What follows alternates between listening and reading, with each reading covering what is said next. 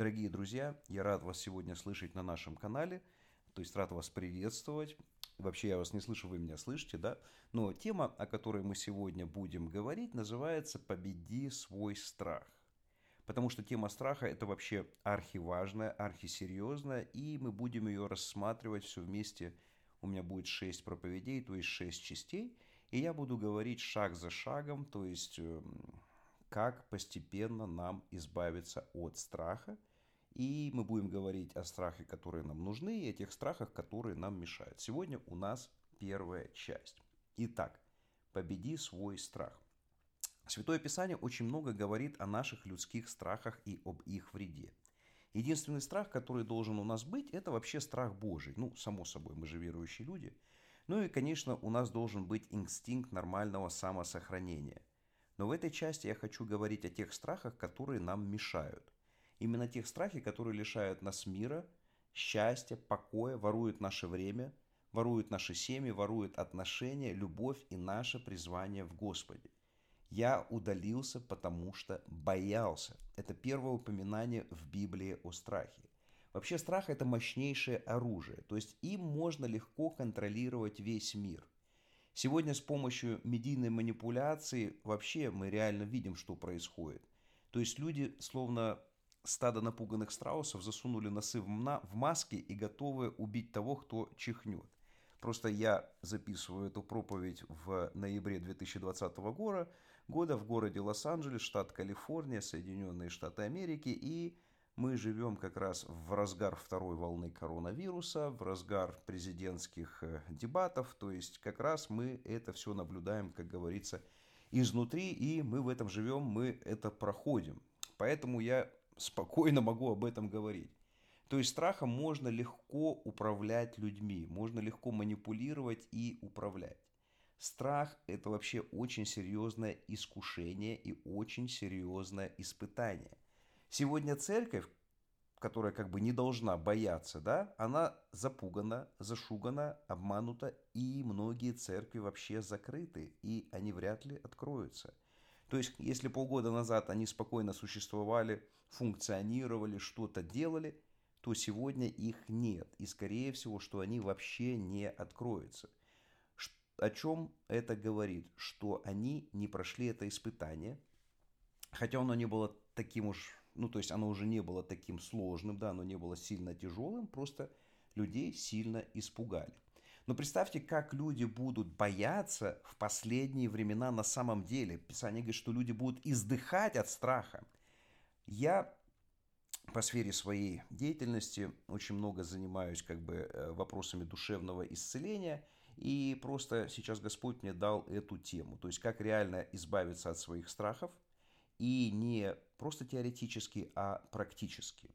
То есть вы должны понять одну такую супер важную вещь. Если я в своей жизни делаю решения, основанные на страхе, или вы в своей жизни делаете решения, основанные на страхе, то, соответственно, я буду жить в проклятии. Если я буду делать не Божьи выборы в семье, на работе, в служении и так далее, я буду жить в проклятии. Страх и вера – это две противоположных вещи. Давайте, точнее, я как бы уточню. То есть мы абсолютно все ощущаем страх, и это нормально. Ненормально, если страх вас контролирует. Например, простейший пример. Я выйду замуж за кого попало, а то вдруг я вообще не выйду замуж. Мне уже 23, я еще не замужем. В результате действия, которое основано на страхе, да, выходишь замуж за кого попало или женишься на ком попало, через 20 лет разбитая семья, разбитые дети, разбитые отношения, все разбитое. Почему? Потому что было решение принято на страхе. Кстати, Библия говорит, что боящийся несовершен в любви. Но есть и более серьезные места в Писании, которые говорят о страхе, боязни и так далее. Смотрите, книга Откровения, 21 глава, 8 стих. «Боязливых же и неверных, и скверных и убийц, и любодеев и чародеев, и идолослужителей, и всех лжецов участь в озере горящим огнем и серою. Это смерть вторая». Смотрите, тут очень серьезная вещь, очень серьезная, то есть архисерьезная. Я вам вообще скажу прямо, ну только вы не обижайтесь, да? Если ты не готов умереть за Иисуса, то ты очень мало верующий, да? Там написано мало верных участь в озере огненном. То есть, если ты не готов отстаивать Божью правду, Божьи интересы, защищать Царство Божие, ты неверующий, то есть боящийся или неверный. Бог очень много говорит: не бойся, не устрашайся. То есть Писание конкретно об этом говорит. Знаете, сколько раз в Библии написано «не бойся»? Самое интересное, что 365 раз. То есть по одному разу на один день. Вау! Почему? Почему Бог каждый день говорит вам «не бойся»? Почему это так важно? Меня просто серьезно задела эта тема. Во-первых, из-за коронавируса, где мы увидели, насколько велики глаза у страха. А во-вторых, я абсолютно точно знаю, что страх можно победить. И я знаю как. Слава Богу. Аллилуйя. Итак, я перейду дальше. Скажите мне, пожалуйста, то есть подумайте, пожалуйста, бывает ли человек сильным внутри или слабым? То есть может ли у человека быть как бы сильный характер или слабый характер? Знаете, говорят, такой твердый человек или слабохарактерный. Да, конечно, конечно. Или может ли человек иметь слабости к определенным вещам? Ну, например, страх перед какими-то моментами, страх перед людьми, страх перед обстоятельствами и так далее. Правильно, да? И, знаете, я столкнулся с тем, что себя можно сделать сильным внутри. То есть можно научиться противостоять своим страхам, своим сомнениям, своим переживаниям и заботам. Все это ворует у нас жизнь, это ворует у нас благословение, это ворует Божий план в твоей жизни. Вы скажете: ну, пастор, ведь у верующих людей не должно быть страха. Правильно, его не должно быть, поэтому от него нужно избавляться. А как это сделать практически? Представляете, это реально. Я буду об этом говорить, я буду об этом учить. Почему я буду об этом говорить? Смотрите, в связи с своей деятельностью, да, я служу в управлении специальных операций, да, я служу капелланом, то есть священником в управлении специальных операций, здесь при управлении шерифа, и мне приходится плотно общаться с людьми, которые служат в реально элитных подразделениях, да, то есть тех, которых вы видите по телевизору или в кино, то есть эти команды SWAT, команды Navy SEAL, Mossad, SAS, там GSG-9, то есть, как говорится, you name it. У нас идет постоянный обмен опытом, и поэтому к нам приезжают иностранцы. Так вот, я с ними общаюсь, я с ними работаю, я вижу, что они делают, как они делают, и как бы я имею с многими отношения. Так вот, эти люди не рождаются со способностями элитного воина. Их отбирают и обучают. И не только владению оружием, но и как выжить морально и ментально, и как победить внутри себя прежде себя самого. Тут меня осенило. Если их в состоянии обучить не бояться, то есть их могут натренировать так, что они не боятся, то в церкви это должно быть вообще нормальной практикой. Очень долгие и дорогие исследования, то есть, например, олимпийских чемпионов, показали, что золото на Олимпиаде, то есть первые места на Олимпиаде, выигрывает не тот, кто сильнее физически. Это парадокс. Выигрывают те, кто не сдается внутри. Выигрывает тот, у кого крепкий характер. Скажите, как вы думаете, у Иисуса был ли крепкий характер, крепкий внутренний стержень? Да, конечно, абсолютно. Как вы думаете, у Павла, у Моисея? Да и аминь. Давайте немножко про апостола Павла, его историю. 2 Коринфянам 11 глава, да, то есть через что пришлось пройти самому результативному апостолу Нового Завета, да. От иудеев 5 раз дано мне было по 40 ударов без одного. 3 раза меня били палками. Нормально, 5 раз так били, 3 раза палками. Однажды камнями побивали 3 раза. Я терпел кораблекрушение.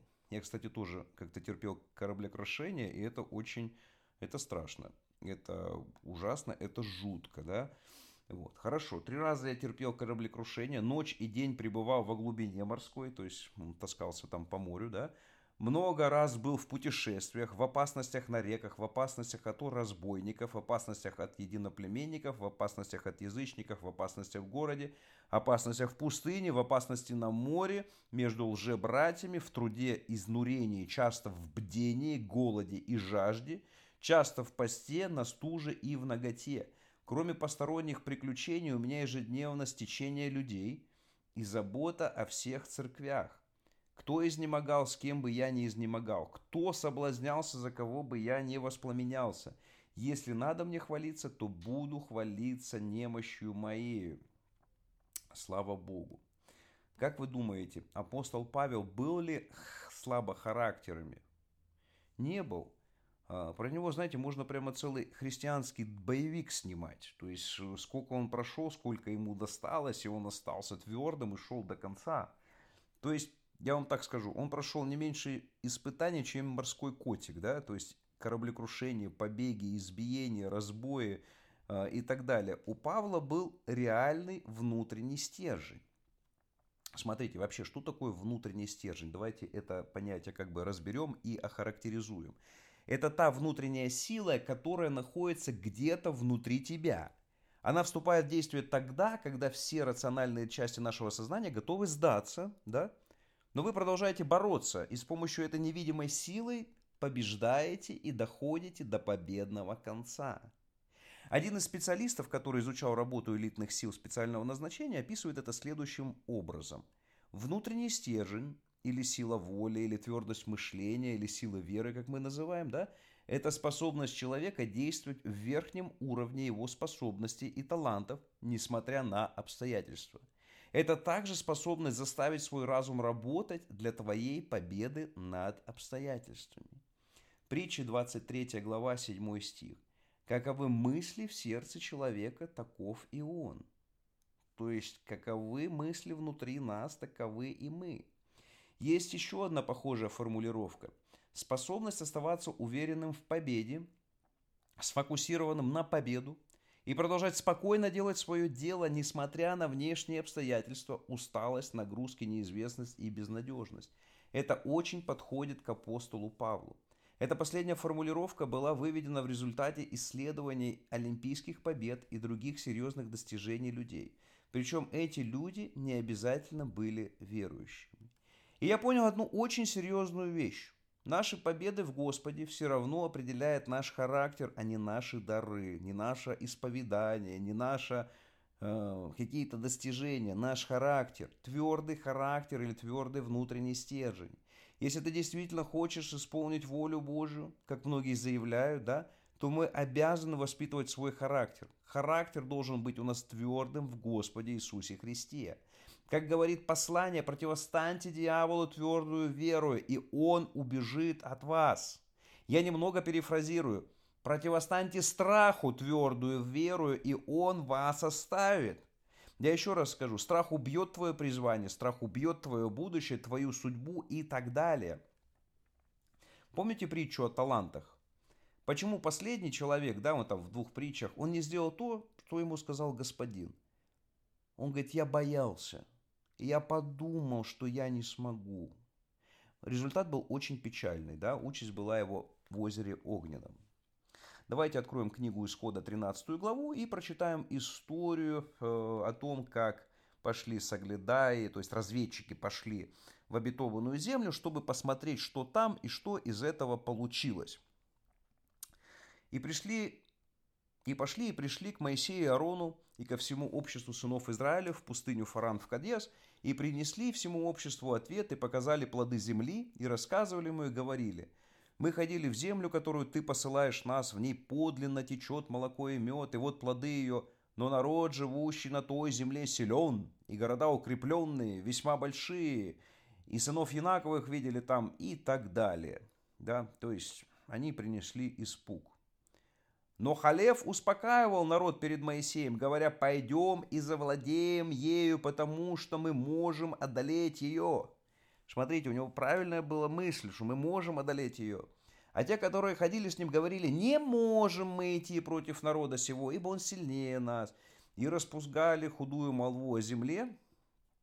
Я здесь немножко пропущу. И потом: и были мы в глазах наших перед ними, как саранча, то есть как тараканы, потому что таковыми же были мы и в глазах их. То есть эти люди боялись, и те люди тоже видели, что эти боятся, потому что они были в их глазах как саранча.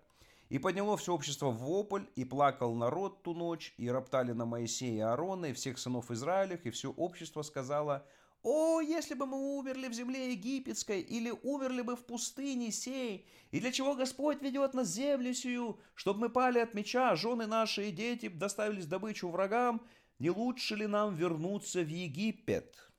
И сказали друг другу, поставим себе начальника и возвратимся в Египет. И пали Моисей и Аарон на лица свои перед всем собранием. Иисус, сын Навин и Халев, и сын Ифанин, из осматривающих землю, разодрали одежды свои и сказали всему обществу сынов Израилев. То есть они не побоялись этому, там 1 000 000 людей был примерно, сказать. Земля, о которой мы приходили для осмотра, очень хороша. Очень хороша. Если Господь милостив к нам, то ведет на землю сию и даст нам ее.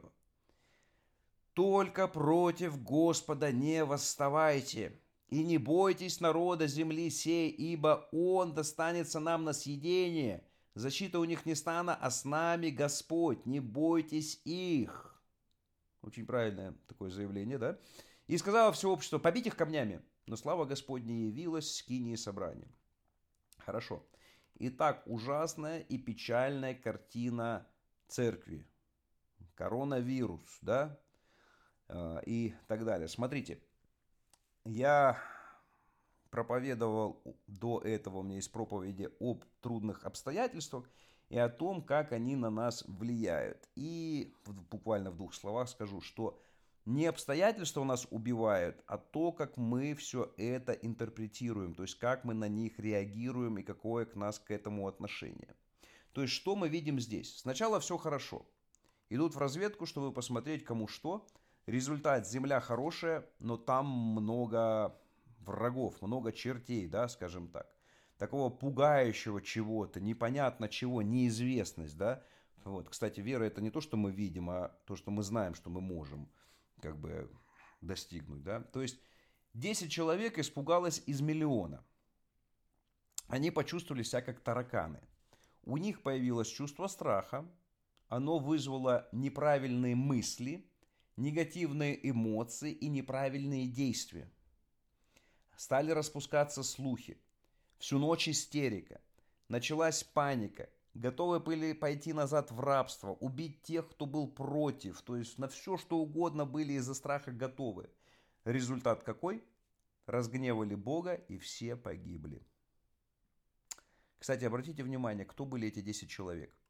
Это были авторитеты, это были старшие, это были командиры, понимаете, это были самые уважаемые люди из всего народа. А это получился десяток трусов, из-за которых погиб 1 000 000 людей. То есть 40 лет мучений, 40 лет ходьбы по кругу, пока все не вымерли, кроме тех 2 праведных и молодежи, которая родилась в пустыне. Знаете, это ужасная картина. Знать и видеть Бога при жизни и жить зря. Остаток жизни прожить зря. То есть обстоятельства, реакция, страх, порабощение страхом, распространение страхом, паника и погибель. То есть они попали, еще раз, в сложные обстоятельства. Ну, как бы. Они подумали, что они сложные, да? У них появился страх, порабощение этим страхом, распространение страха на все общество, паника и погибель. А как повели себя правильные ребята, то есть Иисус Навин и Халев? Они ходили вместе с ними, правильно? Они видели одно и то же, но они что говорили? И сказали всему обществу сынов Израилев, земля, которую мы проходили для осмотра, очень и очень хороша. Если Господь милостив к нам, то введет нас в землю сию и даст нам ее. Только против Господа не восставайте. Обратите внимание. И не бойтесь народа земли сей. То есть, если они боялись бы этого народа, то восставали против Господа. Ибо он достанется нам на съедение. Защита у них не стала, а с нами Господь, не бойтесь им. Смотрите, когда они боялись, то восставали против Господа. Когда мы боимся, то мы восстаем против Господа. Иисус Навин и Халев были людьми иного духа. Они по-другому думали, у них было внутри другое содержание. И дальше Писание говорит, но раба моего Халева за то, что в нем был иной дух, и он совершенно повиновался мне, введу в землю, которую он ходил, и семя его наследует ее. Но народ не войдет в землю, но народ не войдете в землю, которую я, поднимая руку мою, клялся поселить вас, кроме Халева и Иисуса, сына Навина. То есть Этот иной дух был духом веры. Верить – это не значит смотреть на то, что является видимым, но верить в то, что Бог всемогущий, правильно? Верить – это значит быть послушным тогда, когда мы не можем видеть конечного результата. Потому что если мы можем видеть конечный результат, это не вера. Вера – это действие, которое часто связано с риском и с рискованными действиями. И в завоевании Ханаана после падения Иерихона, кстати, ни один город не был взят без борьбы. Всегда была битва. Но Господь одерживал верх. Смотрите, Иисус Навин, Халев и молодежь. Это новое поколение, которое было младше 20 лет. Оно выросло в пустыне, но не в рабстве, да? А и оно смогло исполнить волю Господню и завоевать обетованную землю. То есть войти в свое обетование вместе с этим, с Иисусом Навином и Халевом смогла молодежь, потому что все они были люди иного духа. Они имели в себе веру, они имели внутренний стержень, они доверяли Богу, и они могли спокойно действовать. Люди, которые не были парализованы страхом, не впадали в панику. Они имели характер. Я еще раз напомню, что отличает на Олимпиаде победителей от проигравших. Не физические возможности, а внутренняя сила. Они правильно перерабатывают внешнюю информацию внутри себя. Главный вопрос, который нужно задать себе: насколько я хочу победу, насколько я хочу исполнить волю Господню, насколько я готов идти долиной смертной тени и не бояться зла. Я вам скажу еще раз. Если Бог поставил нас в определенные обстоятельства, то Он их полностью контролирует. И Он хочет, чтобы мы прошли эти обстоятельства и чтобы мы стали победителями. Потому что не может быть победителем без трудностей. То есть прежде всего мы должны победить свой страх. Да благословит вас Господь и укрепит вас и даст вам мир. Сейчас я хочу подвести итоги. То есть это первый урок. Смотрите, то есть в двух словах. Страхом можно манипулировать и контролировать. Если мы принимаем решения, принятые на страхе, мы будем жить в проклятии. Если мы принимаем решения, которые основаны на послушании Богу, мы будем жить в благословении, да, само собой, да. Вера и страх – это противоположность, то есть страх убивает веру, а вера убивает страх. Страх перед обстоятельствами и людьми мешает нам. Страх ворует Божий план нашей жизни. Чтобы нам его победить, нам нужно вырабатывать наш внутренний стержень, наш характер, который должен быть основан на нашем послушании Иисусу Христу. Да благословит вас Господь, и увидимся во второй части.